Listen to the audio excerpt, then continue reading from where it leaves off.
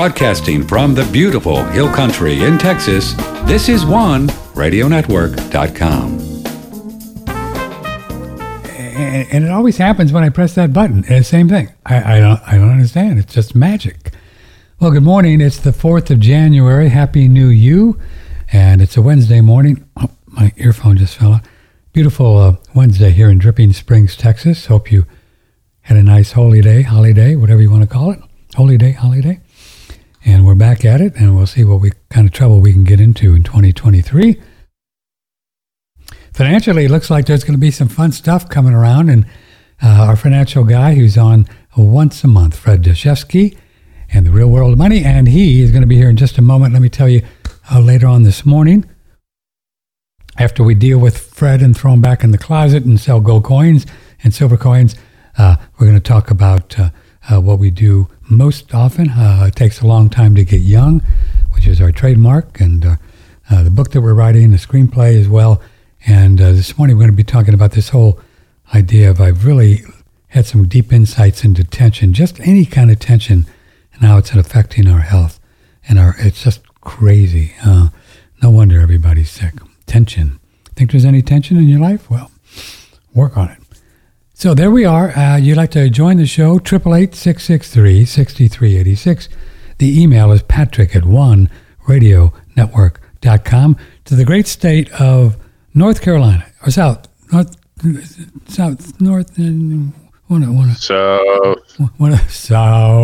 Carolina is Fred Dashevsky, who's the owner-operator of U.S. Coin Capital, former partner of Andrew Goss. And speaking of that, it's going to be 4 years?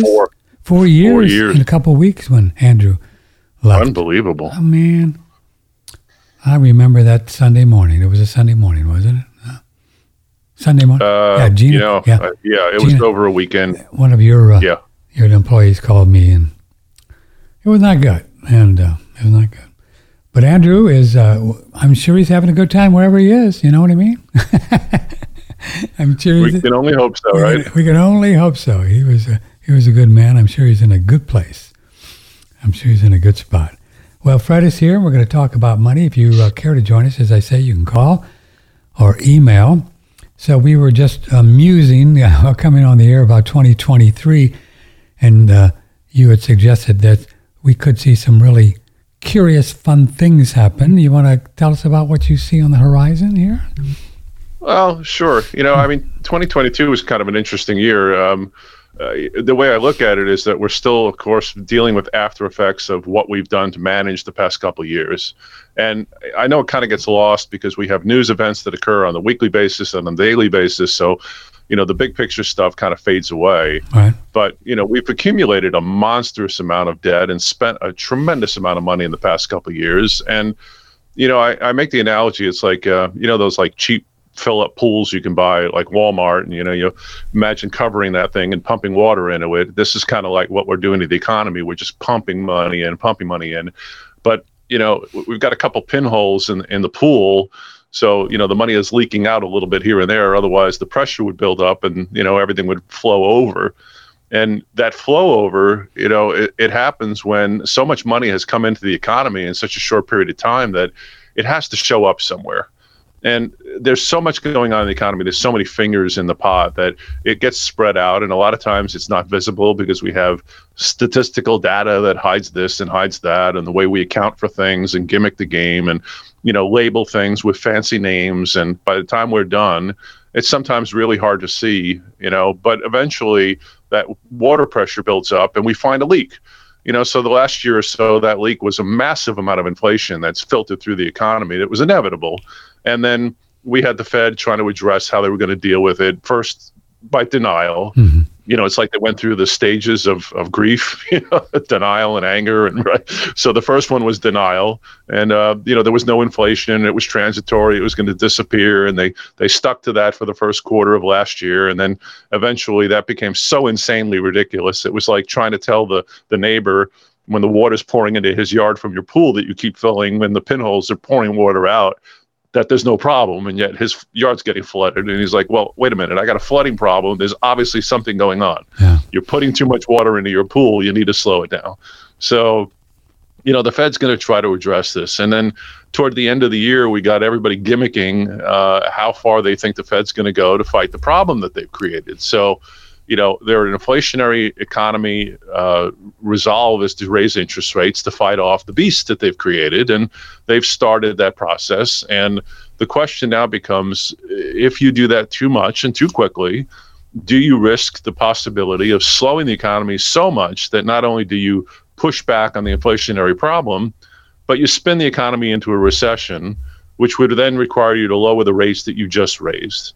So now everybody's trying to game the theory out and say, how far will the Fed go? Have they already overdone it? Did they wait too long to start raising rates? What's going to be the result now in 2023 after the after effect of all of this manipulation? And it seems like the smart money is lining up toward we're going into a recession. And that recession is going to be problematic because the only resolution to recession is to try to stimulate economic activity, which is just what you spent the last year reversing. So on top of this process of back and forth, raising interest rates, lowering interest rates, the Fed has suggested it's going to do its unwinding of its balance sheet. And I know we've talked about this a couple of times, but I'm sorry, $5 trillion is a monstrous amount of money that the Fed is holding in Treasury bonds that it says it's going to try to unwind over the course of this year. 5.5? And that's got to be five and a half. 5.5. Okay. We shouldn't ignore that $500 billion, Right. And I don't know when this happened, but somehow we've all accepted this transition. We just sort of like let it go by like nothing happened, but we've gone from billions to trillions without even really recognizing that change. Everything we talked about in the early 2000s had to do with billions of dollars. Everything was in billions, hundreds of billions, tens of billions of dollars. Even 2008, it was a $900 billion bailout, 970. So about $1 trillion, but even the largest bailout in U.S. history to fix the biggest economic disaster we've seen since the Great Depression didn't even cost $1 trillion.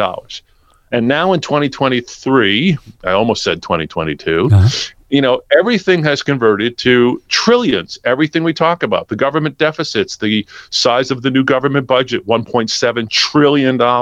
And we've made this transition without, I think, any recognition of how ridiculously much larger three trillions zeros are over billions. 3 zeros. I mean, that's like a billion. Well, a trillion is 1,000 billion. It's right? It's 1,000. 1,000-fold larger. So, imagine you're 6 feet tall. So if you're 1,000 times bigger, you're 6,000 feet tall. If you're a human being at 6,000 feet tall wandering the earth, you are a monster problem. So I really have That's real issue. That's a great metaphor. I like that. It's a great metaphor. A 6,000-foot person walking around. Right? How ridiculous you think would he's that a problem? be? And yet, right. Is that an issue? How much food would a 6,000-foot tall person consume? And how would you walk through the streets without, being like Godzilla crushing Tokyo? Unbelievable. The numbers are insane. And I am really worried about this. Yeah, I know you are. Just for comparison, you may not know this, but if we looked at this number, Fred, today, I'm looking at the H4.1 release, which is $8.5 trillion. 5.5 of those are treasuries, and the other stuff, they got mortgage-backed securities. I guess they're still hanging on from the MBSs they bought in 2008, right? Eight. Right. They're still on the balance sheet, right? They're still on the balance sheet. That's still on the balance sheet. This is 2023.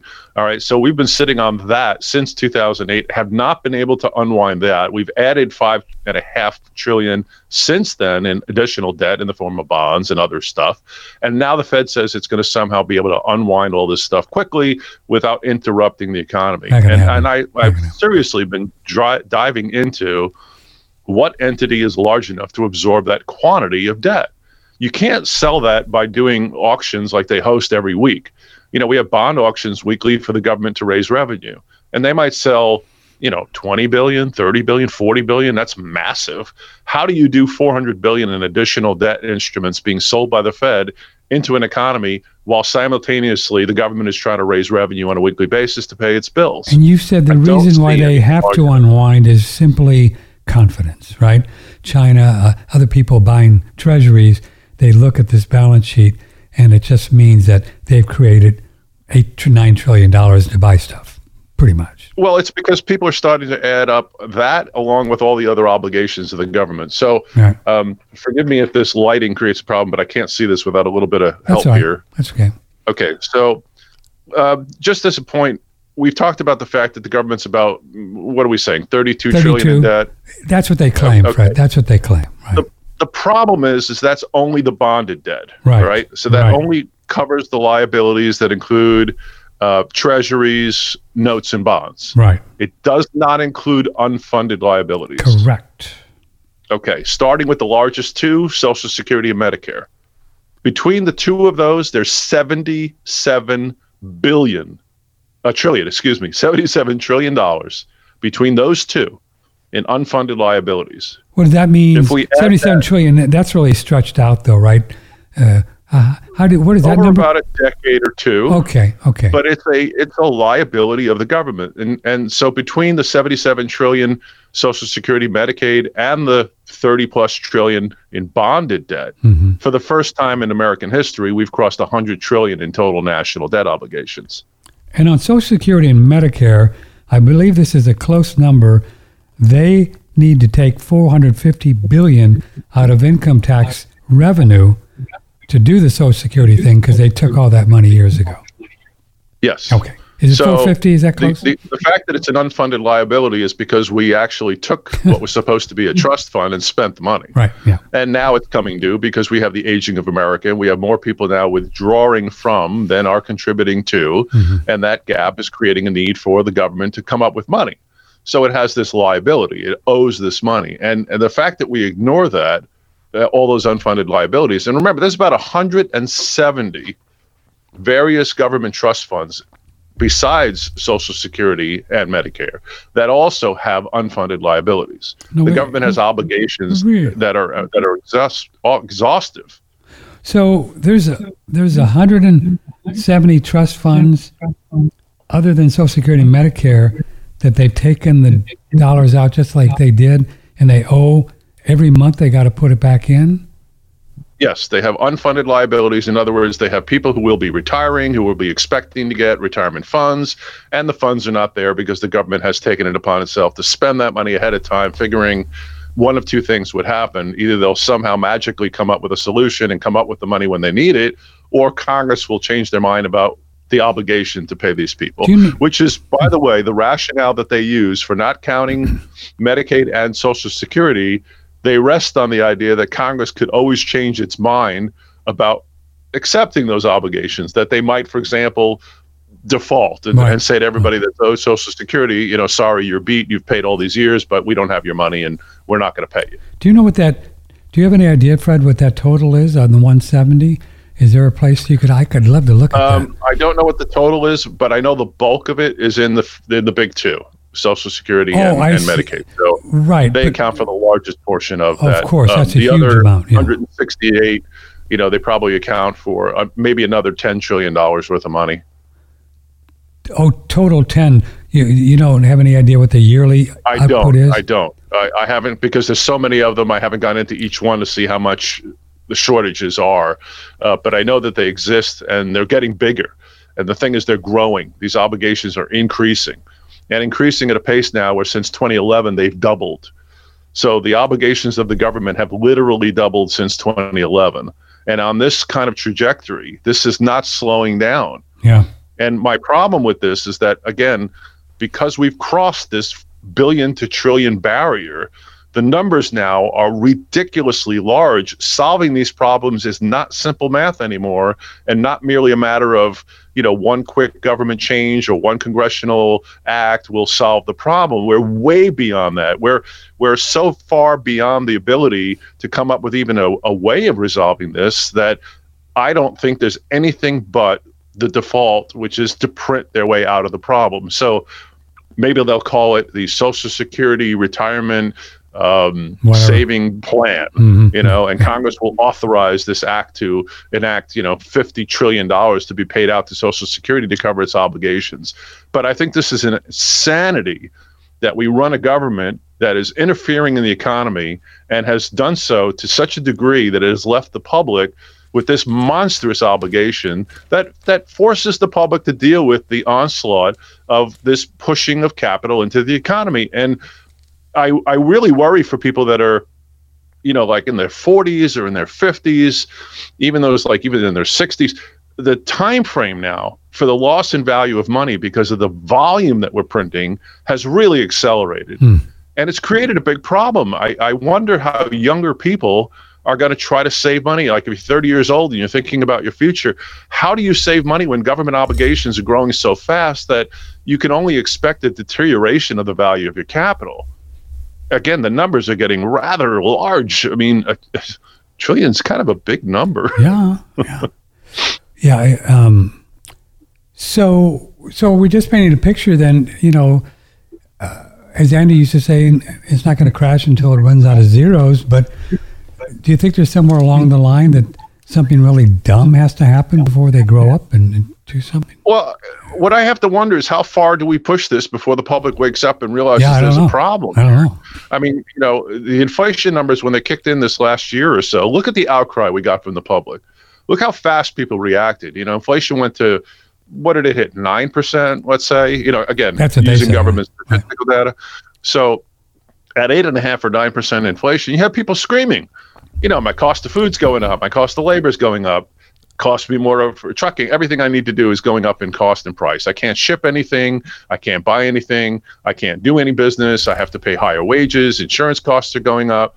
And the public there was an outcry, enough to where Congress said, we have to do something. And the president came before the, American people and said, what is my number one concern? Inflation. When's the last time you heard a president say that? I mean, you got to go back to the Carter years?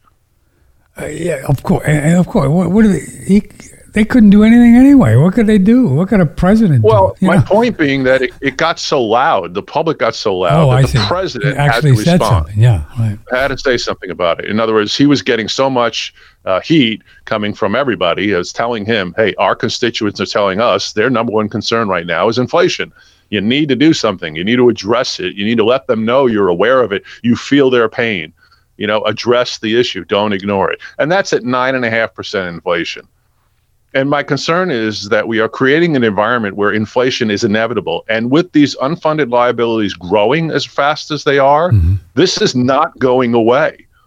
I don't care what they tell me about the current economic environment being resolved and that inflation was a short-term issue because of supply chain problems. I think that's crap. I think the problem is that it's this pool issue. We have been pushing water into a pool and it is beginning to seep out. And it's seeping out anywhere it can. If we plug one hole, it's going to pop out somewhere else, but it's going to perpetually keep leaking. Fortunately, we have a drain at the bottom of the pool. That is our tax collection process. That's right. Otherwise, this would happen much more rapidly. If it weren't for the fact that we drew some money out of the system by collecting taxes, this would become very clear to the people much more readily. Yeah, what are 1040 revenues about? $4 trillion, something like that, $4 trillion. Yeah, pretty big. Okay, so you could imagine if those $4 trillion were not sucked in to the government and just running around buying Starbucks and milk and coffee and tea and guns and stuff. Yeah, so what did the government have? Just give me half a second here. No. Treasury reported assets of $4.9 trillion at the end of 2021. So 4.9 came in from 4.9, yeah, that was their assets. So, and they're looking at a $30 trillion obligation of debt. The difference, the 32 trillion we call it. So, the difference between the two is what they feel they owe, and they say, well, we owe 32 trillion, but we had almost 5 trillion in assets, so we really owe about 28 trillion, minus again or ignoring again all the unfunded liabilities, it's just insanity. It's like having a payment due in 6 months and payments that are due on a monthly basis. And when you're counting up how much money you're going to need in a year, you forget about the stuff you're going to need in 6 months and only count the stuff you need monthly. You forget about the fact that in 6 months, you're going to have this massive bill that's going to come in. You ignore that and don't count it as part of your obligations or concerns. And I think this is insanity. And I think this is going to catch up to us because the higher this ratio gets, the more obligations the government has, the less ability it has to pay off its debts, the more it needs to draw funds from its only resource, and that is you and me. And that's going to come out of one of two ways. It's either going to come out of your pocket in the form of inflation or higher taxes. But I think we're facing an inflationary problem that is simply not going to dissipate the way that they're trying to tell us this temporary environment we saw last year. It may increase a little bit, it may decrease a little bit, but the idea that it's just going to fade away, like none of these other problems exist, I think we're ignoring something very fundamental. So, Fred Deshefsky, is the difference between now and 1977 the amount of debt, and how did that just fade away? I mean, Ronald Reagan came in 81. How did they stop the inflation then? Do you remember? Well, they raised interest rates to a point in 1980 15% to slow the economic environment down to a screeching halt. Right. All right. So by successfully doing that, and again, people were not happy about that. You had, the one benefit was that you could park money in CDs and get 16 or 17% a year. It's huge, yeah. Huge. Right. Now think about that today. Imagine if I told you could earn 16% on your money in a legitimate banking instrument. You'd be there in a heartbeat, right? Not a crypto, not a, not right. Something that's, something tangible, something real. Right. Money is there, banking institution, FDIC insured and backed, and you're getting 15 or 16% return. I mean, that is massive. Today, if you go to the bank and they offer you, 2%, people are excited. Somebody was talking to yesterday, I've gotten 3.5% on my interest. I'm like, wow, 3.5%, it's exciting. Oh. So that's what we've come to. Well, of course, when you do those numbers, we have to say 3.5% is your bottom number. The top number would be inflation. You subtract that, and that's what you got. And if inflation's 15%, you're still losing 12, right? Of course you are, right. But again, that's not something that people see that way. They don't think about that. Because all they see is that their bank account, the amount of money, the number of dollars has increased. They don't look at the buying power. Because the loss in buying power is not something that you are taxed and it comes off of your dollar like a bill. It's just something you begin to perceive over time, that you're paying more for things and you're getting less and less for your money. And again, unfortunately, it shows up in different areas. So sometimes it's hard to see. When it shows up in things that people recognize, like food costs, okay, it's right there in your face. It's hard to miss it. If it shows up in other places in the economy that are hidden for a while, and the Fed, for example, intervenes and hides the problem by creative financing, let's call it, they can get away with this stuff for quite a while before people see it. And then suddenly there's this massive change. You kind of wake up one day and go, wait a minute, what happened to that thing that used to be $1? Now it's $3.50. When did that happen? It kind of catches people by surprise. And unfortunately, I think people are going to experience inflation like they have not seen since the 1980s in the next couple of years. And it's going to be more subtly hidden. So they may not experience it as obviously as we saw last year, but it's going to be just as detrimental. How will it be hidden? I mean, meat and groceries and gas and rent and everything goes up. How will it be hidden? Well, if the government delays the flow of the money into the economy by burying it, like when the Fed buys trillions of dollars and puts it on its balance sheet, it hides it for a while. So it's like ducking the dead under the blanket and don't pay attention to it. But now when it says it's going to try to unwind this, it's releasing all that inflation it created. So when they do that, how are we not going to experience that? So they may be able to hide it for a while by shifting it under the blanket, but at some point when they try to address it, it's going to become a big problem. And I'm concerned about the fact that the size of what they're trying to address now has leapfrogged. We've jumped from a deal of trying to address something in the tens of billions or hundreds of billions to now trillions, trillions of dollars. How much was that omnibus thing that they just signed? 1.7. 1.7. And then once they start taking these treasuries out into the open market to try to, because they got to borrow this money, obviously, they'll either borrow it from the open market or, private, and what the people don't buy, the Fed will buy, right? Right, or raise the money. They'll get money through taxes as well. I mean, this is the government budget. This is what they plan to spend. Wait a minute, no. I thought the 1.7 was just an omnibus bill that's separate. Well, this is their fiscal budget for this period of time. So this is the point at which they're going to say, this is what we need in our next round. Oh, I see. So this is, But the Fed's spending is more than 1.7, isn't it? No. Oh, well, but yeah, they are. And, even interest on the debt, we know, is $1.5 trillion a year. Yeah. So just as a bill, again, and this omnibus bill 10 years ago would have probably been $100 billion, yeah. Not $1.7 trillion. Yeah. So the size of these, issues, again, is multiplying. This is not good, Fred Deshefsky. This is not good. This is not good. It's just... No. And quietly, these things are happening behind the scenes, again, getting buried by news of the day. And I think that people that are thinking about their future need to consider the fact that we're going to have an erosion of the value of the U.S. dollar. And whether we see it right away or whether it happens over the next few years because they delay it through these gimmicks, people need to be prepared for it. And I think, the gold and silver markets have been responding to the pressures of inflation, been held down a little bit by a stronger dollar. But other than that, we're beginning to see that leak also, and that is a leak that they try to really plug quickly. They don't like it when gold prices and silver prices climb. Yeah, they don't like it. Because that's something that people see, and it's an evidentiary example of information that's readily available, and it's recognizable, and it's instantaneous. Yeah. So, that's a signal that they try to really curtail, which is, we've talked about the manipulation of the price of gold and silver.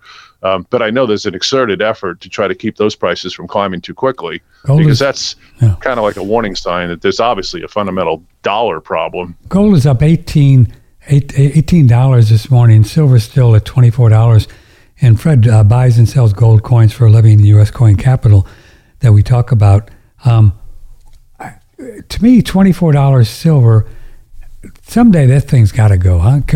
What can we buy from you if we believe that silver is going to go a lot higher? What would we buy from you? What do you got? I think the smartest play in silver are just the simplest 1964 and earlier quarters and dimes and half dollars. Really? Because they are as close to melt value as any product you can buy. They're comparable to almost any other form of physical silver that you can take possession of. And they have two unique characteristics. They are legal currency, constitutionally issued under the United States. Secondly, they cannot be reproduced. So the supply of them is already limited to whatever exists and is available out there in the world right now. So the likelihood that they would increase in value over the years is very strong because of the fixed supply. And when you couple that with the increasing supply of paper, which tend to conversely respond to each other, the more paper we print, the more expensive that old silver dime and quarter would become. But from a buying power standpoint, a silver quarter in 1964 was a gallon of gas, and a silver quarter today is, $6.5, $7. I mean, it'll buy 2 or 3 gallons. 3 gallons of gas. Isn't that a great story when you really think about it? I remember the day I was a senior in high school, 64. We had an old 52 Chevy that my brother had. It was about a quarter a gallon. I remember. Yeah, I paid, when I first started driving, which was in the late 70s, it was, 57 cents a gallon of gas. And, if we could scrape together $2 or $3, we could get our car to the beach. That's all you really needed. Now if you try to put $2 worth of gas in your car, what's the point? You'll squeeze the handle. It'll be like, you're done. But that same silver quarter, if it's pre-64, right? Pre-64. Yep. Pre-65. Pre-65. 1964. Yeah, one of these little guys that you could take to any coin shop anywhere in the United States and probably get $5 for it, right? $5 or $6. Yeah, at least 6. Yeah. Really? Absolutely. So it's crazy. The buying power has remained intact because it is something that's different than paper money. It's an item of fixed supply. It has intrinsic value because it's made of something that in itself has value. And this was always the idea that money was never supposed to be fundamentally based on fiat. The idea of, accepting a government printed unbacked note. And if you think about that, who are we accepting this note from? We're accepting this note from a government that, recognizes it has $100 trillion in debt obligations.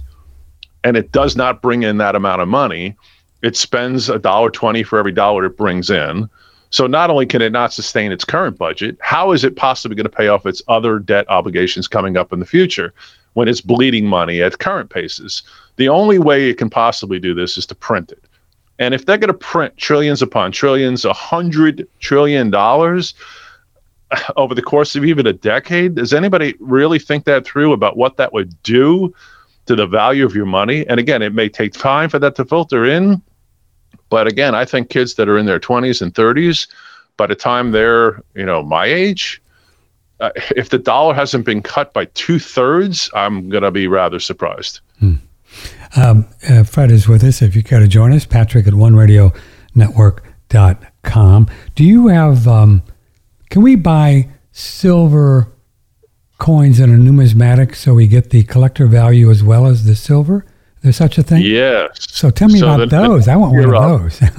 Yeah, that's a lot of fun. Yeah. The next tier up from the, run-of-the-mill, and I hate to put them that way, but, the run-of-the-mill circulated quarters and halves would be, let's say, the old silver dollars. The old silver dollars. They're interesting because they're 40 years older. They stopped making those in 1935, 30 years older. Right. Instead of 1964, when they ended the dimes and quarters and halves, they had stopped making silver dollars in 1935. They did. Really? So they were cut off a lot earlier. Wow. I didn't know. Now you can get great quality, and I mean pristine, mint condition silver dollars for about $200 and change. You can go down to one grade lower, like an MS-64, in the $125 price range per coin. And these are high quality, museum quality, certified and graded examples of 100-year-old silver dollars. And they're in little plastic cases too, so they're graded by NGC. And industry holders, absolutely. And they're in the early 30s, 1920, 1930. Most of them actually go from the 1870s. Wow. And believe it or not, the 1880s dates are rather common. I know people think that if they're older, they would be rarer. It actually goes by the number minted and how many have survived more than age. Age is a variable, but the more important one is availability and quantity, which comes from either how many were minted or, for one reason or another, how many survived. So the ones from the 1880s, 1890s, early 1900s are readily available. And I think they make a great way for people to put away long-term capital. Plus, they don't have the bulk weight, of buying. If you're buying $100,000 worth of silver quarters, dimes, and halves, which a lot of people do, it's a couple of 100 pounds of silver that you get there. That's kind of fun. A full bag weighs about 50 pounds. And a bag is about $26,000 worth of silver. Mm-hmm. So if you're buying $100,000 worth, you're getting literally about 200 pounds worth of silver. Gotcha. And you're getting about something like a bowling ball squared off in size. So you need 4 times that much for every $100,000. Now, if you did it in silver dollars, those NGC row boxes that we have, which are those, nice little gray or red boxes, they have 20 slots. You take 20 Morgans at $200 a piece, you can easily accumulate $100,000 worth of silver dollars and have a lot less weight and space than doing it in the form of the old bags of quarters and dimes. So to the best of your knowledge, nothing is guaranteed, but you'll think these silver dollars in this 1880 range, they've gone up continually in their numismatic value, Fred, over the years. Never mind the silver. Yeah, they keep creeping up. There was a peak at one point. Market demand had driven up prices before the grading services because there was some confusion about how many of these existed in the high quality grades until the grading services started counting. And it turned out that there were a lot more than people had anticipated. So there was a softening of prices that was going back to, late 80s. And once that had corrected since then, they have just been creeping up in price a little bit here and there. And, over the years, the $50 coin becomes $65 and then $72 and then $86 and then $100, so they keep getting more valuable. And then there are really rare coins. There are silver dollars that have sold for millions for a single coin. No kidding. Simply because they're so ridiculously rare. Now you're getting into the ultra quality of coins. It's now you're investing in something that is so unattainable that you could have, we used to say Bill Gates money, or Elon Musk used to have money before he spent $45 billion on Twitter. Yeah, I don't know what his net worth is, but I know it's gone down considerably the past 6 months. His stock got clobbered last year. Yeah. Oh yeah, 70% drop in that stock. Ouch. And again, we had talked about this at least a year ago, that the stock market growth that we had seen was coming to an end as soon as the Fed started raising rates. And sure enough, the Fed started raising rates and the stock market started to falter. And, managed to squeak out last year without any real loss or gain, but went nowhere for the year for the first time in many years because it had been thriving on the environment of interest rates stagnant or getting lower. Cheap money. And once the Fed reversed that and started raising it, the whole game came to an end. Mm-hmm. So I think that problem is going to persist going forward as well, that we're now still facing higher interest rates are forcing a completely different market environment than we had when interest rates were getting cheaper. It was like an easy game to play. You could borrow money for almost nothing. You could buy your own stock and raise its price simply by buying your own stock. Which is what everybody they did, right? loved it. Everybody did it. Because all the stockholders watched the stock price go up. Yeah. So all the companies did that. But then that game came to an end, and then they had to actually now justify these higher prices the stocks had achieved, and a lot of them couldn't get there. And of course, if they had a bad quarter because, now we're hitting into a recession or the COVID problem hit, whatever issues these companies had to deal with, their stock values corrected. So I think stocks are becoming an option for people, but they're not the kind of easy money-making area that they had been coming into last year. And I think that's going to also persist throughout this year. It's going to be a much more difficult market going forward this year than it was in 2020 or 2021. I don't know how close this is, but I follow Martin Armstrong and have him on the show. He's got this thing called Socrates, this AI thing that he's used for years. He claims that Socrates said, and at the end of 2022, the real everything, including food and transportation, inflation 32%. That's what he claims. He said it went up. It was a 32% inflation rate in 2022? 2022, everything, if you add everything in there. Yeah. Is that possible? Socrates is a pretty smart AI thing, boy. It's pretty smart. I'm not sure, how what he uses to derive the statistics. So, if we look at the expansion of the money supply relative to the growth in the economy, there was a huge gap there, but I don't know how he's come up with that number. I don't know that it was like 30%. All he says is, let's see, combined rate for everything from food to transportation at 32%, 2022. That's a far cry from the official number. This is simply calculated by Socrates or AI from an unbiased perspective. And I guess this computer just puts everything in there. Okay, so what he's probably done is he has an algorithm that runs cost increases across the board on a number of things. Maybe includes transportation cost and fuel cost and everything like that. Yeah. When you do it all on average, that wouldn't surprise me, because I think in the real world experience, the end result of everything that we probably saw throughout 2022 would be if you went back to 2020 or 2021 and said, if I did X, remodel my kitchen or bought a new car, or, well, I don't know if that's a good analogy, any of the things that people would have spent their money on, and compared that a year later, how much more would those same projects have cost?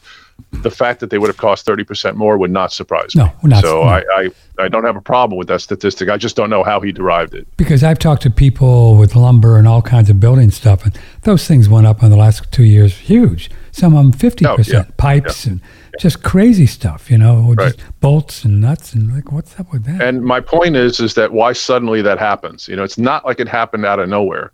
It didn't happen in a vacuum. Right. It happened because we've been pumping money into the economy for a few years to solve all the economic problems.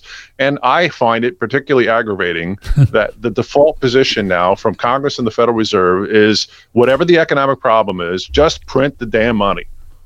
And we'll worry about the inflation problem and all of the exacerbations that come out of this later.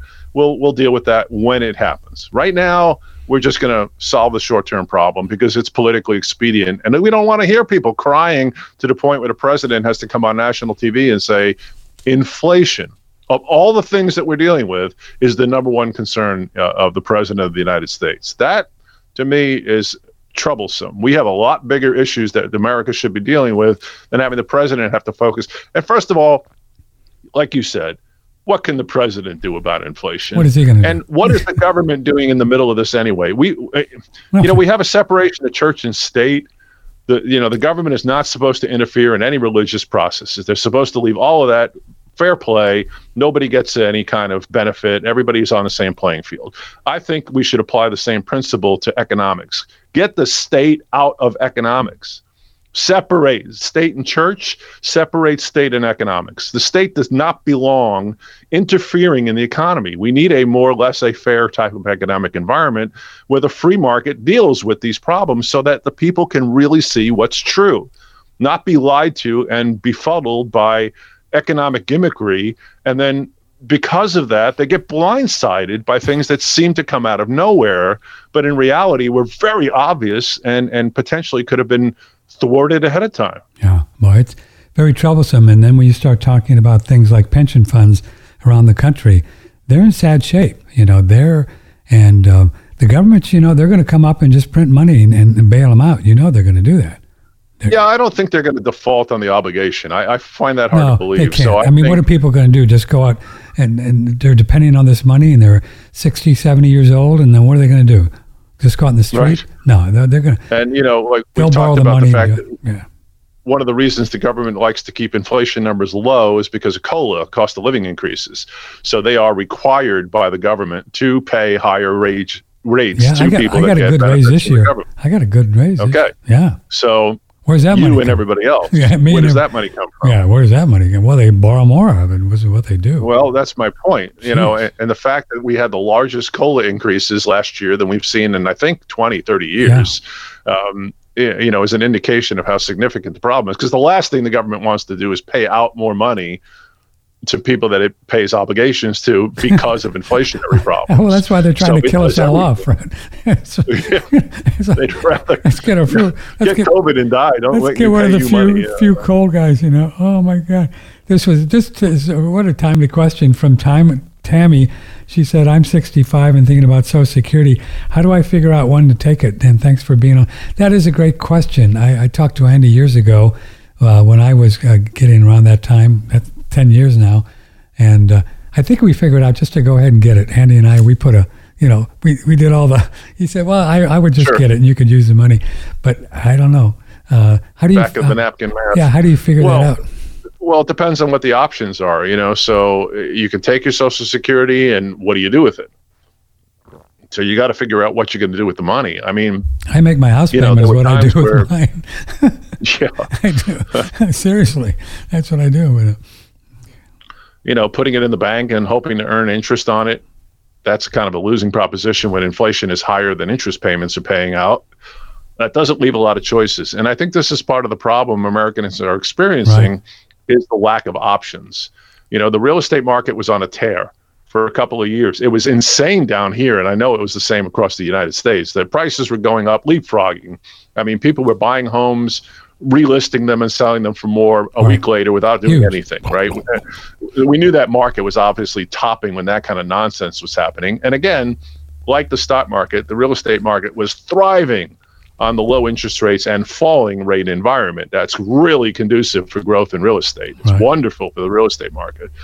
So prices were going up and people were able to sell their homes and make tons of money. Real estate values increased. Then rates started going up. And it was like somebody really slammed on the brakes. So the real estate market has slowed down to a point now where it's not the same as it was. It's not over by any means. There'll still be growth in real estate in various areas, and we're back to much more normalized kind of growth rates there. My point simply being that as an option for investors, it's just not a simple win-win now to just jump into the real estate market because it's constantly going up. So that's off the table. You have to be really, smart again about buying proper real estate investing. Same thing with stocks. I'm looking here. I just got. Excuse me for interrupting. I'm sorry, but it's 6.83, pretty much average now for a home, right? 6.83. Wow, that's considerably higher than it was a year ago. That's from Forbes. Yeah, that's from Forbes. I don't know if that's. No, I'm sure that's relatively accurate. And think about what that was a year ago. What was it? Probably half that? Yeah. 3 or 4. Yeah, exactly. Yeah. So, I mean, that's a lot on mortgage payments. That obviously adds tremendous amounts to the monthly payment and prices people out. So that's where we get that change. So if we say that real estate is still good, but it requires, again, a lot more work, a lot more knowledge, particular value and being diligent, it's just not a simple, get rich quick scheme anymore. The stock market, the same problem. It's not as if there aren't some stocks that will go up, but it's a much more difficult market than it was a year or two ago. Where are the options for investors? The normal traditional thing to do in these times where options are off the table is you park money in something secure and safe, and usually government issued debt. But the problem with that now is the government issued debt is paying very limited amounts of interest in an environment where inflation is twice or 3 times what the government is willing to pay you for your debt obligations. What if you loan the government 30 years? What do they pay you? Where are we now? 4%? I'll Google it here. I Go think ahead. the 30-year. Yeah. I know the 10-year and 2-year are still inverted. That's not good. Tell We're still folks paying what, higher interest. Tell folks on the what you 2 mean years for than the that. 10. Yeah. So that's what they call what do they call that? What is it? Inverted yield curve? An inverted yield What is curve. that? Okay, So all talk us that through means that. What does is that mean? Yeah, simply speaking, the way this should work is that if you take out a 2-year debt obligation from the government, in other words, you buy a bond that's supposed to pay you out in 2 years, Right. or a 5-year note, or a 10-year bond, the longer that you hold that debt, the more interest they should pay you because you're willing to loan them that money for a longer period of time. Sure. Yeah. And the theory is that if the longer debt instruments pay more, the money that is investing into these instruments will go for that longer term debt, which the government likes. It would rather be able to pay you off over 30 years than have to pay you off over 2 years. Because they like kicking the can down the road. 'Cause it's just normal. Well, yeah, it gives them more opportunity to inflate the money and figure out another way to come up with the payment.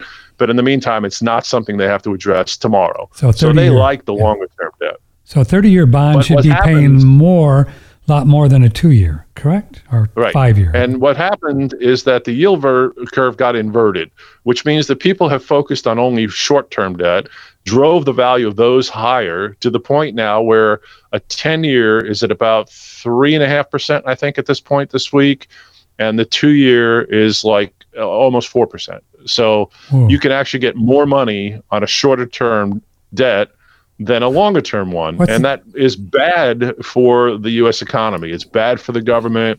And it's also a signal economically, historically, of an impending recession. Anytime you get an inverted yield curve, it's usually a signal that we're heading into a recession because it tells you that something is out of whack. Because the people... That the government's obligations are so short-term that they have to come up with so much money so quickly, they don't have enough time to generate the revenue they need to pay off all these short-term people don't want to do a longer term because they understand inflation, and they exactly. Right.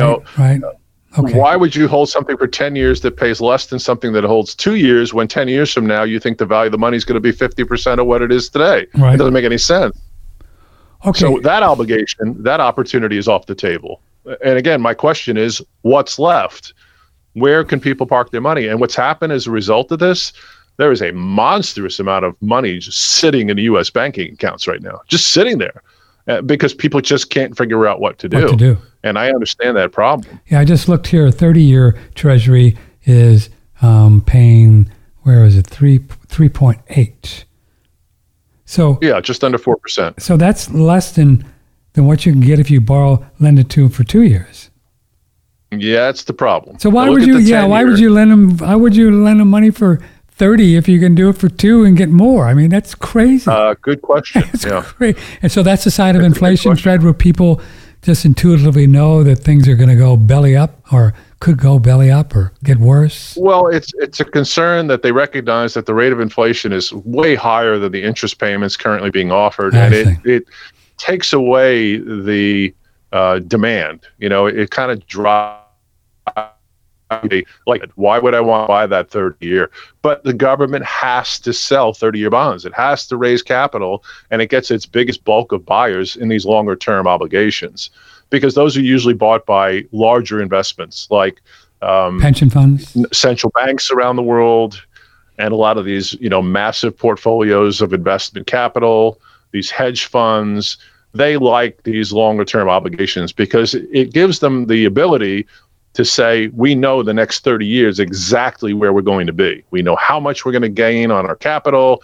And even though they're ignoring the buying power issue, they're able to at least have stability to this point where, they're not buying into a stock like Tesla that's going to drop 70% over the year. They can assure their investors they've got a long-term stable investment portfolio. But what I don't understand is if they want to sell 30s, why doesn't that drive the rate up because not as many people are buying them? Wouldn't it be higher? So what am I missing here? Well, what is if the demand is focused on the short-term end of the yield curve, the Right. 2 years, for example, Right. all it's supply and demand, right? So Right. everybody's capital is pouring into the 2 year, the rates go up. The rates, well, So they'll pay more. yeah, but and they'll pay why would the actually rates more. go up if everybody's buying them? So what am I missing here? Because there's more demand for them. Oh, because there's more demand. Okay. We want more hamburgers. So you have a and- squeeze in supply. So you Okay. pay more. But going out on the 30 year, it's the opposite. You're getting a detraction there and a less willingness of investors to hold that longer term capital. And again, it's a weird circumstance of economics, but it does seem to hold up over the past 50, 60 years or so, that anytime this yield curve gets inverted to this degree for this long, it is an indicator that we are heading into a recession. And I think that's why most of the smart money guys out there are pretty much accepting the notion that 2023, we are in or going into a recessionary economic environment, which again creates a big problem for the Fed, which is now, again, if we remember, what are they doing right now? They're not lowering rates to fight off a potential upcoming recession. They're doing the opposite. They are raising rates because they're still fighting off the inflation problem they created in the last couple of years. And again, not to repeat myself, but simultaneously, they keep telling us they're going to try to unwind their own balance sheet during this period of time. I think 2023 is going to be a really difficult year. Well, I'm sure the Scotch bill there at the Fed Reserve Board is high these days. Now, the Federal Reserve Board, they are federal employees, right? And then the bank is the private ones, correct? Is that the way it works? Well, yeah, the Federal Reserve Chairman is appointed by the President of the United States. The board is then comes through congressional approval and comes through the Federal Reserve banking system, which again is congressionally handled and approved. So yeah, fundamentally falls within the government auspices. But the board is basically, let's call it a liaison between the Federal Reserve banks and the U.S. Congress. So the banks, which own all the money and own all the capital and make all the decisions because they own everything, they decide what they're going to do. They basically tell the Federal Reserve Board what to tell Congress. And then we hear from the chairman, and he reports to Congress basically what the Federal Reserve banks have privately decided to do. If you notice the way this works, Congress doesn't hold congressional hearings, bring in Chairman Powell and say, Chairman Powell, this is what Congress has decided we want the Fed to do. And then he goes to the banks and says, Congress has told us this is what they want us to do. It doesn't work that way. It's the other way. The banks tell the Federal Reserve Board what they're going to do, and the board then, out of an obligation from Congress that they have to report periodically, decides that they're going to tell Congress, whether you like it or not, this is our decision. And Congress can sit there and question them about it, but it doesn't have any impact. But what do you mean the banks going to do what they want? What do you mean the banks tell Powell what to do? What? Just because they own the Fed? Well, they decide what to do, and then they let him know what's going to happen. What do you mean what to do? What do you when you say what to do? What does that mean? What raise interest rates, lower interest rates, buy bonds, sell bonds, buy international currencies. Remember the Open Market Committee, which I think is probably the most dangerous arm of the Federal Reserve, does a tremendous amount of funds protection, and also they buy the foreign securities. So they're the ones that decide how many yen we're holding in American, government, and how many euros we're holding. By the way, today is the anniversary of the euro. Is it really? Today in 1999, the euro was first offered, and came out actually, I think, stronger than the U.S. dollar, as I recall. Oh, at one point it was. But anyway, yeah. Yeah, now it's 88 cents this morning, I think. Or last time I checked. It was $1.25, $1.35 at Not the peak, good. I think. Not good. We should all go to Italy and buy a lot of pasta, baby. Well, here's the one thing. When the U.S. dollar strengthens against the world's currencies, you talk to people that travel internationally, they love it. Oh, they love it. They go to Europe and they go, oh, my dollar went so far. It was like, everything we were buying, dinners and clothing and jewelry, everything, all the accoutrements of playing on vacation were all a big benefit because the U.S. dollar was so strong. And when it's the other way, when the foreign currencies are strong, you always hear people going, oh my God, it was so expensive. Everything we went cost so much more money because the dollar was weaker. So there are benefits to this back and forth. But yeah, getting back to what we were saying, again, what my point is that the process does not go Congress tells Powell, Powell tells the Fed. That's crazy. And then things are enacted. It's the other way Has around. it always been like this since 1913? It's always been since 1913. Wow. Crazy. Because we gave them this authority to basically control and run the monetary system. But there was this little provision in the Federal Reserve Act that required that from time to time they report to Congress. Okay. That's about it. Okay. And that's basically what Powell is doing, is he's reporting. Now, what's happened over the last 10 years or 15 years is more people have become aware of the Federal Reserve as an institution. Right. Most people don't even know it exists, let alone what it does, let alone that it's not a government agency, let alone how much influence it has on everybody's everyday wealth. Right. But as more people have become aware of the Fed, the news media and the financial markets pay more attention now to what the Fed does. And it began to grow during the era of like Greenspan, where he started making a lot more public statements that they would dice to the nth degree to try to figure out. And he was the master of Greenspeak, they used to call it. Right. He could talk for an hour and he was done, and people would sit there and go, what did he just say? Did he just say we're doing X or Y? And remember when 60 Minutes actually got him to say that they created the money out of thin air? I mean, yes. The guy was pretty good. He kept pushing him, and he didn't like saying it, but he did say it. He did say it. therein lies the reality. So because the United States is forced with this economic environment where we authorized this banking industry to run itself through this private banking, institution, the Federal Reserve, they do have that ability to basically create money at will. And since they can do that, they are able to alter the economy. And I call it gimmicking or gaming the economy because it's crap. Again, it's denying reality. And they perpetuate this until something blows up in their face. And when it does, everybody screams a big up to do, and then they try to address it somehow. Yeah. But I'm saying these problems are getting much more vast. They're getting much larger now in the modern era, and they're getting so unwieldy and so large that there's effectively no other mechanism out there anymore. There used to be lots of options for ways to deal with the problems. We have only one left. It's printing money. And I think that's something the public needs to recognize. A government with $100 trillion worth of obligations that can print unlimited amounts of money as an option. What do you think they're going to pick when push comes to shove, and politically they have to make the hard choice? Yeah. I'm curious about the U.S. dollar index and why it is so strong. And 104, right? Yeah, let me look this morning here, see what we got. Well, remember, it was 115 back in November. Now it's 104. It's down a bit today, and why gold is up. Crude is down $4 this morning. Now what's going on there? But anyway, $70 for crude? Yeah, 73 WTI 70. So there's so many countries that are really having a hard time because they're pegged to the dollar, and lots of them are wanting to get off, including Saudi Arabia. Iraq is going to get off. They're done. They're going to get off. Vietnam wants to, because they're getting their butt kicked. It's just not good. Well, it's not only that. It's the fact that they're locked into this obligation they don't want to have to participate in. They don't want it. They just don't want it. And the fact is that it affects their own currency. If the dollar's strong, that means their currency's weak. Right.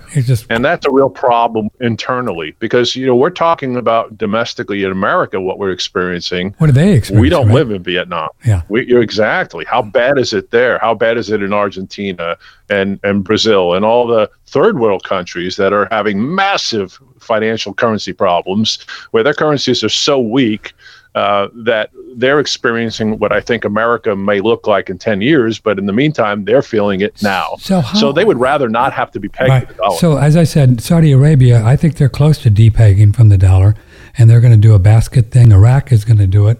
They're going to depeg. I think they already have. Iraq has. So what does this do to the dollar as countries begin to wise up and depeg? What does that mean? What does that mean? Is a big problem. What does that mean for the dollar? I'm curious how that works. It's devastatingly bad for the dollar. Really?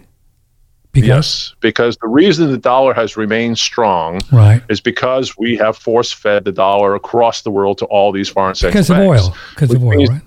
Because of oil and because of Bretton Woods. So, we've talked about this stuff a dozen times. We can go back and review that again. But the Fed required central banks around the world, one way or the other, whether it's arm twisting or by law, to stockpile U.S. dollars. They have to maintain a reserve of U.S. dollars, whether they like it or not. They figure out a way. They figure out a way, right? To get the central banks to have dollars. They figure out a way. Yes. Okay. Yes.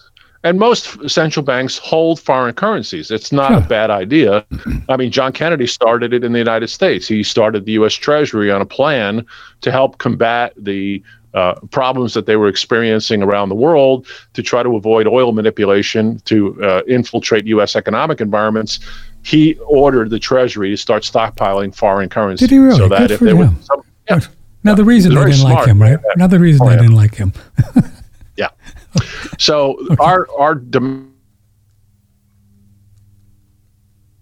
there's demand for the U.S. dollar all over the world for good reason. Number one, even though as weird as it may seem, we still are far better off than most countries around the world, even with the massive amount of debt obligations crazy, we have. Right? Yeah, that's crazy. It is. But again, relatively speaking, we certainly still look better than most other countries.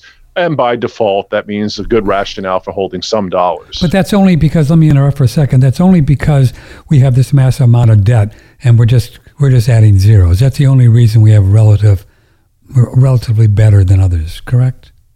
Yeah, because they're adding more zeros than we are. Okay. All right. Or All right. more All right. rapidly. So go ahead. And they don't have demand for this. So countries start to depeg. Isn't this a big deal if Saudi Arabia depegs? I mean, they're already... It's a real big deal. Yeah. Yeah.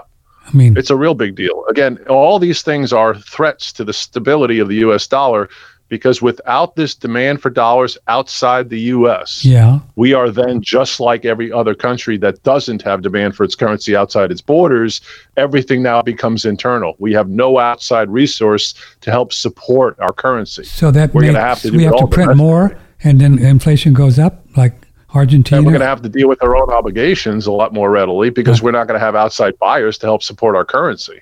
That's a real problem. If the demand for the U.S. dollar falters around the world, we're in big trouble. It is. We're in big trouble. I follow this stuff and I look at it. And it is. There's a lot of countries saying, you know what? Look at what with Russia too already, Freddie, and Russia and Iran, and in the BRICS thing, they got their own deal going, man. They got bumped from the SWIFT thing, and they're just doing fine. Thank you very much. And I think that you're going to find that the more there is a pushback to hold U.S. dollars around the world, the more pretenses we will come up to liberate another country or whatever it is we need to do to make sure that they stay on board. We will fight dirty. Which we have, right? I've seen this enough times just in my lifetime. There's no question about it in my mind. The U.S., the Federal Reserve System, will not simply allow the dollar to fade away because a couple of countries decide, hey, we've had enough, we don't want to play anymore. We're going to force them to do this one way or the other. Because if we don't, it's game over. It really over, is. Right? There's no sustaining the U.S. dollar without. Well, we saw what they did in Libya and Iraq just too. We saw that what they're willing to go for just to protect the dollar, right? I can't imagine what the dollar would look like if it didn't have international support. We'd have inflation in the United States that would be more like that 30%, visible inflation that would be extraordinarily large. And talk about public outcry. Again, if we have people screaming at 9%, imagine what they'd do if it was 30%. So I'd really like to understand more. So say Saudi Arabia depegs from the dollar, but that's just in the value of their I don't even know what their currency is, whatever it is. So why does it, when you depeg, does that mean you need to have less dollars around in your central bank? Is that what that means? Yeah. It means you don't have that obligation anymore to stockpile dollars to keep that stability in your currency. And again, if you don't need it and don't want it and don't demand it, then we have a problem, because we have to have support for the dollar outside the U.S. Why does just being pegged to the dollar, like in Saudi Arabia, make Saudi Arabia to hold more dollars? I mean, isn't it just a mechanical thing on some currency exchange, the pegging?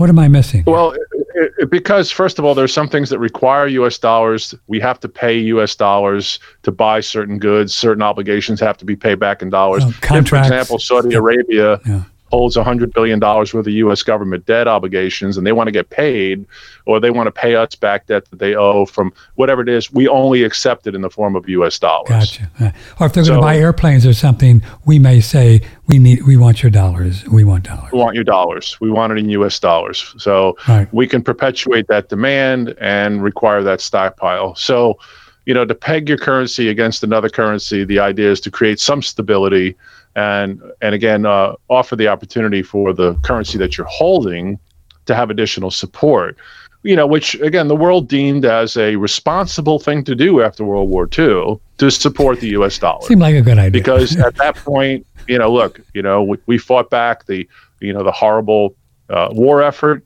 and we won the war, and here we are now as the savior of the world. We spent the money to rebuild Europe, right? The whole Marshall Plan and everything we did since then to support Europe, everything we did. But again, along with that came these obligations to say, yeah, we'll help you out, we'll rebuild, we'll do all this stuff, we'll provide protection, we'll have another, Hold on. support, will help, but it comes with a cost. And the cost is, you got to stockpile dollars, you got to buy oil in dollars, you got to buy gold in dollars, and that's the way the game is going to be played going forward.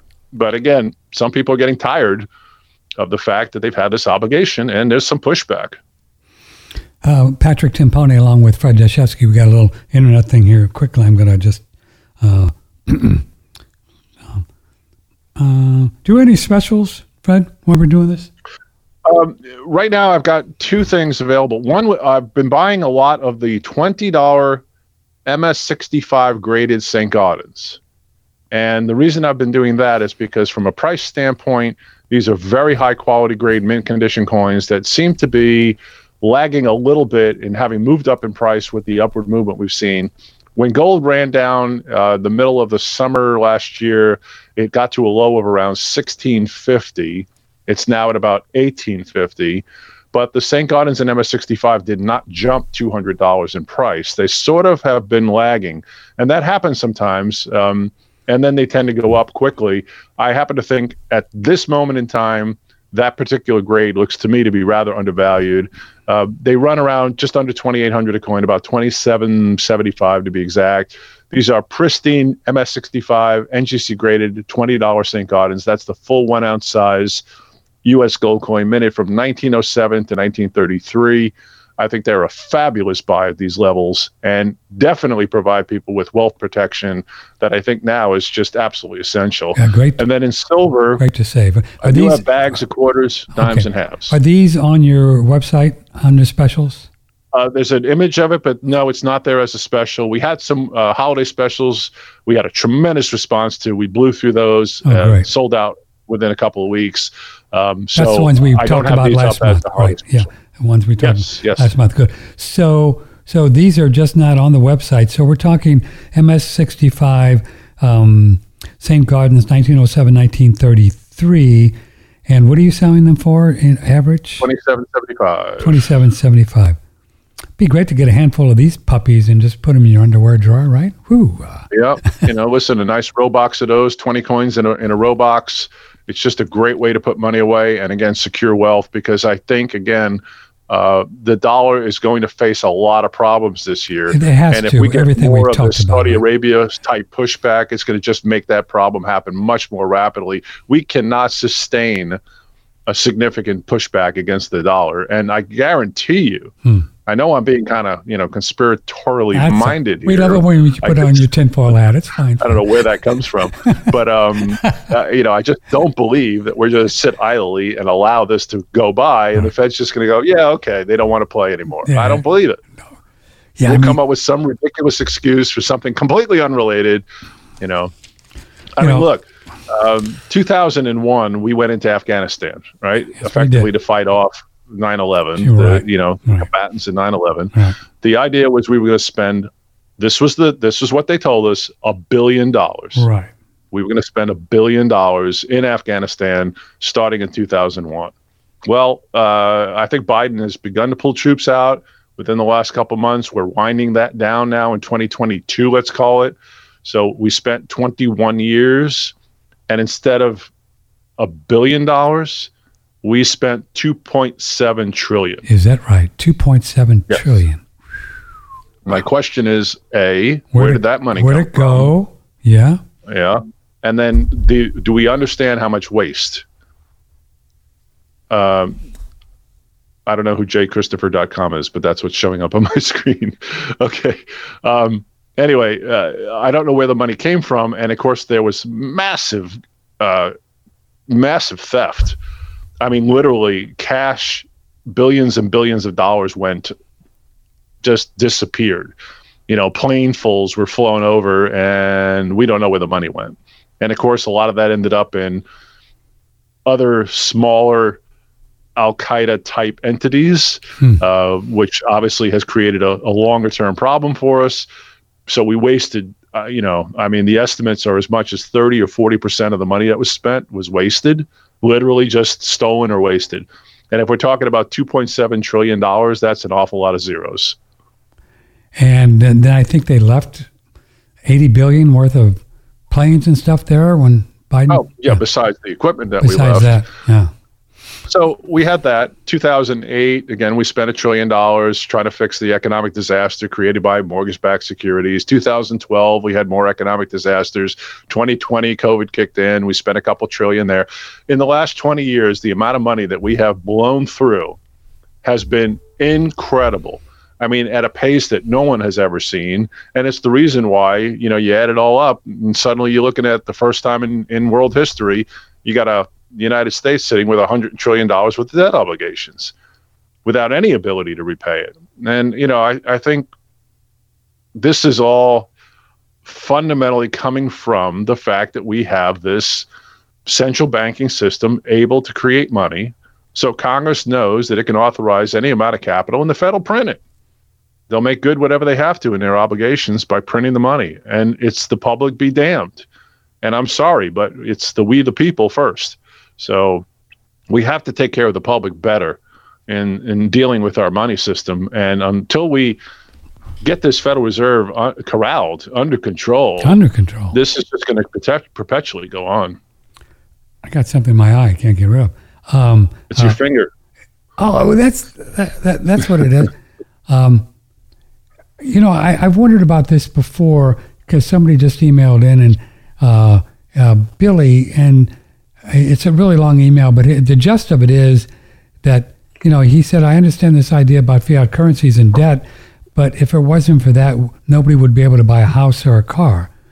How do you respond to that as a solid money? Well, that's actually, you don't need fiat currency. You don't need fiat currency for that to happen. You do need a kind of a expandable currency. I would accept that notion that, spending a little more than you take in as a government is not necessarily a terrible idea, but it's a matter of amounts, and levels at which are controllable versus those that are completely out of control. I see. The idea, if you create money, if you're increasing gross domestic product, system, it kind of balances out a little bit. If we had growth in the economy, sure.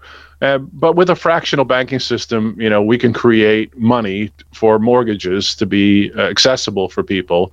And I recognize the idea that if we had a standard against the dollar and it was not fiat, less money would be available. Mm-hmm. But also the cost of the home would be significantly different. It wouldn't be as high. Sure. Because we wouldn't have inflated prices. So I think in the end, it would sort of even itself out. And I think there would be just as much access to capital in a fixed standardized dollar than in a fiat system. So I don't think it necessarily translates that without a fiat system, we wouldn't be able to borrow money to buy mortgages. I don't think that's actually the way it would work.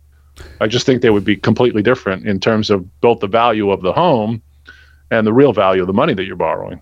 Yeah, it was a great scene in It's a Wonderful Life. Remember when they were trying to take all their money out of the bank, Jimmy Stewart's bank, and they were talking about a mortgage, and he said, well, you borrow money from us because it'll take you many years to borrow to save $5,000 to buy your house. $5,000 was the number. $5,000 was the number. I don't know when that movie was made, but it's funny, isn't it? $5,000. It's got to be what, 40s, I think. Yeah, something like But yeah, that is kind of funny. $5,000. Yeah, I remember when my parents bought a home for us. 6 kids at the time. I think it was 1955. I think it was like $27,000 or something. Yeah. I think my parents bought our home, in New York when I was a kid in the early 60s, about $27,000. Yeah, wow. That was pretty average then. Who would have thought if you would have said to somebody in 1965 that an average home is going to be, $400,000? $400,000. People would be like, well, how would anybody ever pay for that? How would that happen? How would that happen? It's all a matter of zeros, right? So during the time we're seeing all these rising interest rates, and then this could be a big problem for the housing market, as you referred to. Do we know late 70s and, when mortgage rates got to 15%, were there still people buying homes back then? I guess they would. Huh? Well, yeah. I mean, there's always going to be a demand for homes to some level. I mean, people have to buy houses at some point, and they pay what they have to. Wow. Obviously, it limited the amount of people that were able to make those payments and finance houses, so it slowed that buying down, which was its intent. But yeah, believe it or not, even at 23% mortgage rates, there were people buying homes. Can you imagine what your house payment would be at 15 or 20%? Yeah, not good. Of course, you can always refi. I mean, it would be painful. Well, that's what people do. That's what they do, right? And the smart people bought CDs and locked them up as long as they could, and try to keep rolling them over until the banks finally said, we just can't do this anymore. And the banks have gotten kind of interesting too in dealing with money. I've talked to 2 or 3 people in the last 30 days who, for one reason or another, wanted to either deposit or withdraw, a significant amount of money. Let's say like $50,000. Right. One guy went into his bank and they said a flat out no. Can't do it. Just said no. You can't have your money. And he's like, well, wait a minute. This is my money. I want it right now. Right. Give me my, and he had to jump through hoops and come back 2-3 times, and eventually was able to get capital. They eventually gave it to him. But I'll tell you, we're really running a very strange environment where the money that's sitting in banks isn't really accessible to people because the banks really aren't handling cash that much anymore. Sure. To the level where they can, you want to walk in and say, okay, I've got $1 million in my bank. I want my $1 million. Ain't no way. I want it in cash. Yeah, no and they're basically going to say, no. I mean, that's not the way the system is supposed to operate. No. Banks are not supposed to decide whether or not to give you your money. They're not your parents going, it's not like you're asking for gold or anything. You're just asking for paper. You're asking for your own money, right? That they are under a fiduciary responsibility to hold and sustain and pay you interest on. And, but yeah, it's getting very strange. Did you see where they were trying to raise that law, Fred, to go from how much money would be reported to a lot lower, from 20,000, was it, down to 5? Oh, it's way below that. It was at 10,000 on 1099s coming into 2 years ago. The bank will not say flat out what the new number is, but it's already under 10,000. Right, but I think they were going to do like 5,000, but there was a lot of pushback from people like PayPal and stuff like that. They didn't want to deal with all that, and I think they put that on hold for the time being. I think it's still at whatever it was, 10,000. It's probably somewhere around $8,000, $8,500 or so. I mean, I have experienced a little bit of this, and there are some times where even under 10,000, they're asking questions, asking you to, give a social security number, fill out a form here and there. It's interesting. There has been a war on cash for a long time. Sure. They've been pushing to try to get people to not use cash because, again, they hate the fact that it's, unreportable money. They would rather have you use something, a check, a credit card, something that they can keep a track on. So it's interesting how there's strong pushback from the banks for people trying to get their own money. I mean, if I had the problem of having a whole bunch of money that it wasn't doing anything with, I think I'd be holding about half of them in gold and silver coins and the other half in $100 bills. That's what I'd be doing right now, because if they do something really wonky in 2 years, or central bank digital currencies, or I don't know what they're going to do, at least you'd have money to spend, and then you can sell your gold and silver and get more dollars and take dollars to the HEB and buy food, for goodness sake. People ask us a lot about how you use silver coins. I'm like, well, I hope to God it never gets to a point where we have to use a silver quarter to go buy food at a supermarket, because that's a pretty bad indicator that something has seriously gone awry. That wouldn't be good. No. That's a real problem. I mean, think about everybody at every supermarket every day.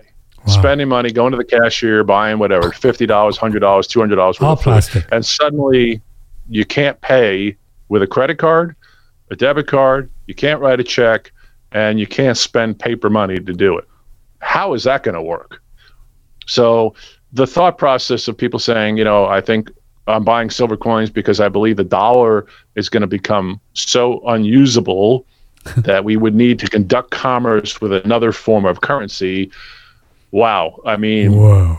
I don't think people realize how bad things would be if that were the case. So I don't foresee the use of silver coins directly that way. Right. I see it as a storage of value. Because you could always sell them for paper dollars. You can always sell. Or whatever the currency, or central bank digital, whatever it might be, it can be converted into whatever the currency of the day would be. Right. And that's how... I don't know why you're freezing up. I mean, I think I'm having a little problem with my internet. I'm back. I was just thinking that if the central bank digital thing goes through and in the future, that I don't want to participate in that at all. I don't want to. You may not have a choice, though. Well, if I had dollars, that you wouldn't have to join, right? You could just buy what you wanted. Well, if someone will accept the dollars, but if they they'll lock it down always accept dollars, wouldn't they? I don't know. Again, if you're saying that we're shifting to the central bank digital currency, and at some point they turn around and say these dollars are no longer a form of currency. Well, I mean, but there's probably 40 trillion out there, and most of them around the world, $100 bills.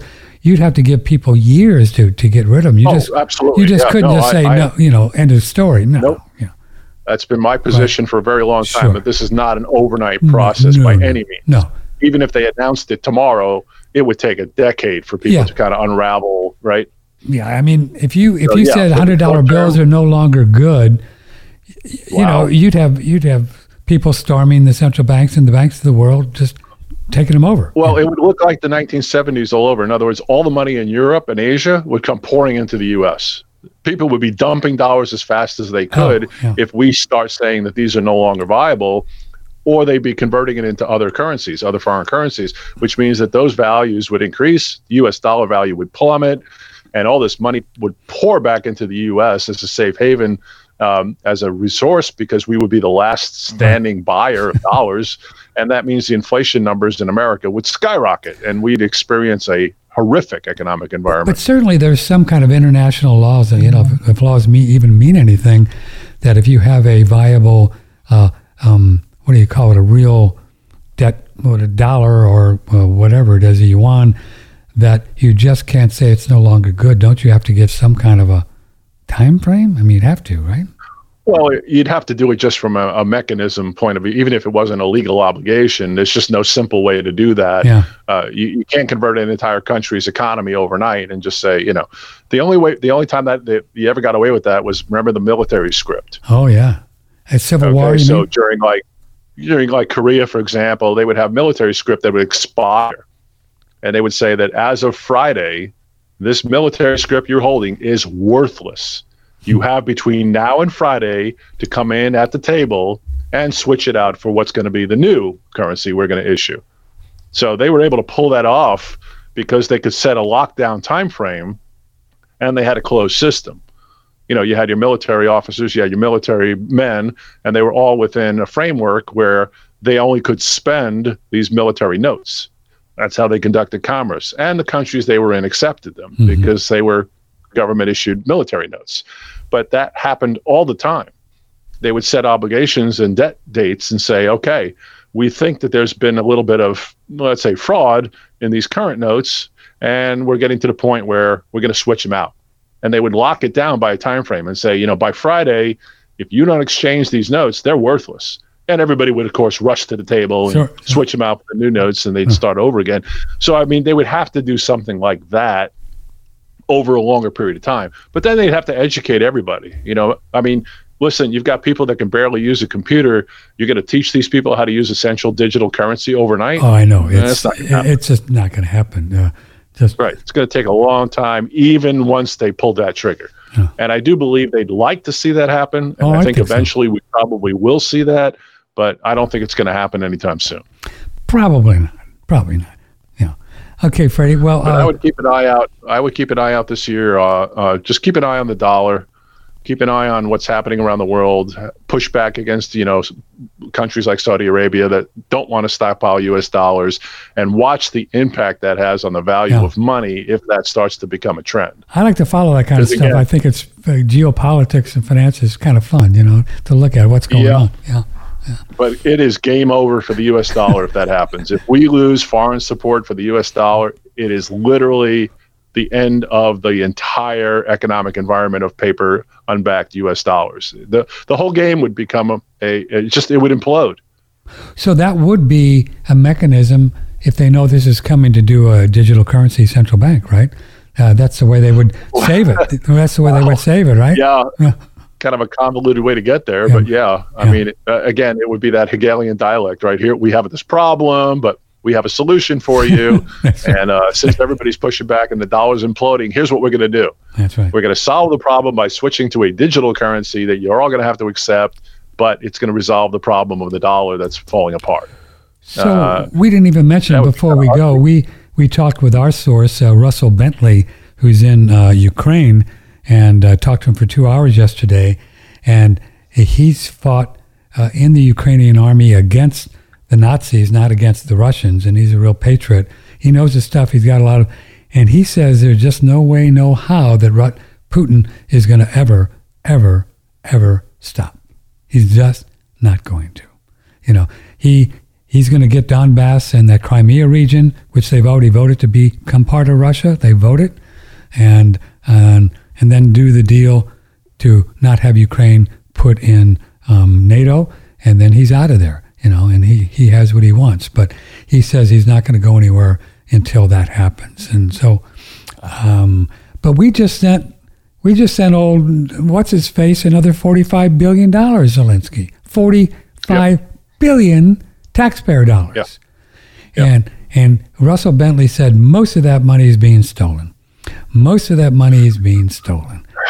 Fred, they're actually selling some of these weapons in other countries that we're sending them. Right. They're selling them in Germany and Syria, and they're selling them. Well, I hate to say this, but this has been happening since the invasion of Afghanistan in 2001. Same thing. They've been doing it, right? The graph that has gone on is it's stunning. The numbers are just absolutely stunning.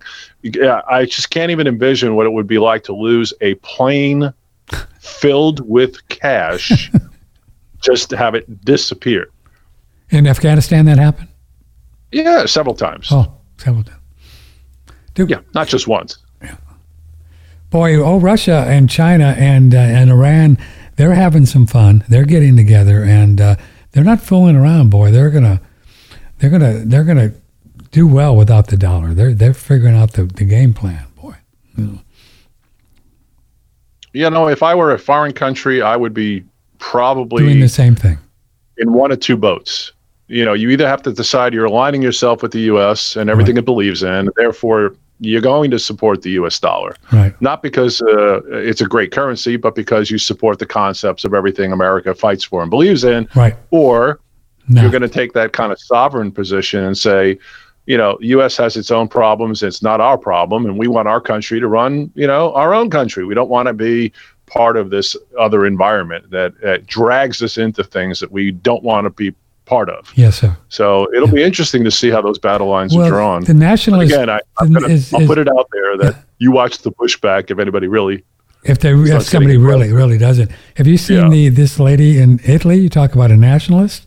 Wow, she's out of control, boy. She is just hardcore, man. And I think they're going to get out of the euro too. They want to dump out of the euro. That would be interesting. Yeah, if Italy goes. Well, it's a fun time to be around. I hope they do it better than Brexit, because Brexit was a mess. I know. It's, I haven't followed that much. That did not go smoothly. It did not go smooth. All right, kiddo, so tell folks about your website and what you got going on over there if they want to come or call you. USCoinCapital.com. So, again, capital spelled like the building, USCoinCapital.com. Please visit the website. Check out all the links for various things that we have there as far as information is concerned. And don't hesitate to give us a call, 1-800-878-2646. We've got a well-educated staff of people that will help you understand and figure out the best process for properly accumulating some physical gold and silver coins as wealth protection, which I think this year is going to become absolutely essential. I think you guys are going to have a very busy year with what we're going to see.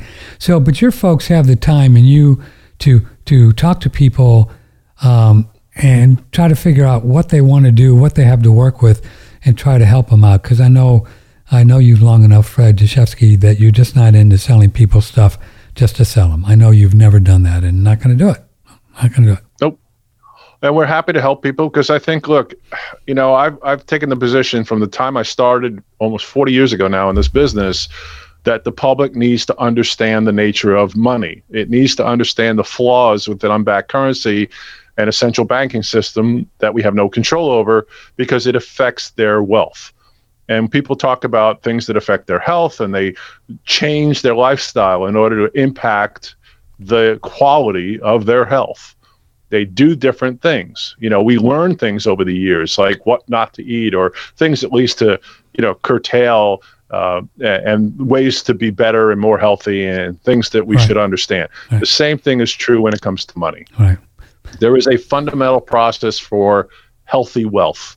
And most importantly, the single most important thing people can do is diversify. Just don't have all of your proverbial eggs in one basket. Don't denominate all of your assets in things tied to a paper dollar that is subject to change in value. Diversify your wealth, at least put a portion of your long-term money into something that has a shot of appreciation over time and will at least sustain its purchasing power. That is absolutely essential. And I think that your point is well taken for 2023 and what's going on. And there are more and more even close to pseudo mainstream and alternative places talking about the Fed, talking about the dollar, talking about gold. The people talking about gold is out of control right now. People like Peter Schiff and Martin Armstrong, all kinds of folks. Tom Luongo, who we have on regularly, they're very bullish on gold and silver because they understand what's going on. They just understand. Sure. Yeah. And I think some of them, they recognize the fact that at any given moment, this entire game that we're playing, somebody could pull back the curtain and, a lot of them anticipate for one reason or another that's going to happen in some time frame. I don't know about any of those particular things, but I get it. And I understand what concerns people. When it starts to become pretty clear that a government has so much debt obligation that the only thing you can do is print money, people need to recognize that there's no two ways about it. You can't just print trillions and trillions of dollars and not impact the wealth of the public. And people should recognize that that is the road that we've taken. That is the choice that we've made, and we better address it now or suffer the consequences by ignoring it later. Yeah. Well, it's certainly I think it's a pretty monumental shift changes going on financially and geopolitically around the world. I mean, you can see it, right? Big stuff. Big is moving. So where it's all going to go? Well, glad to have you here once a month so we can walk through it. Fred, thanks a lot for being here. Fred's number again is 888. No, I'm sorry. 800-878-2646. Yeah, I get confused with mine. 800-878-2646. Talk to Fred or one of his staff, and he'll take care of you. Okay, brother, take care of yourself. Happy New Year, 2023. Happy New Year to you, Patrick. I hope it's a happy and healthy one. Thank Great you. one for everybody listening out there. And again, any questions at all, we're reachable. Thank you, Fred. Take care. Fred Dashefsky and the Real World of Money, 800-878-2646. He's the real deal, and I hope you give him a call if you need something, and he's a good man, as you know. If you're new here, Fred was the partner of Andrew Goss, who we did a show with Andrew for, how long was it? Since 2008, and when we first started on this show, and then we started talking with Andrew Goss, I think in the late 90s on a local Austin radio station. So we've known Fred and Andrew for for a very long time. Okay, we're going to take a little break. I'm going to just go down here, and maybe I'll try to comb my hair. Well, not really. And we're going to come back, and we have lots to talk about. We always get together generally on Monday afternoon or Wednesday afternoon. And oh, well, I can't do it. I'll just end it like this. I'll see you in a few minutes, so stay right there and join us. You can call up and join the conversation. I love you all very much. Thank you. May the blessings be.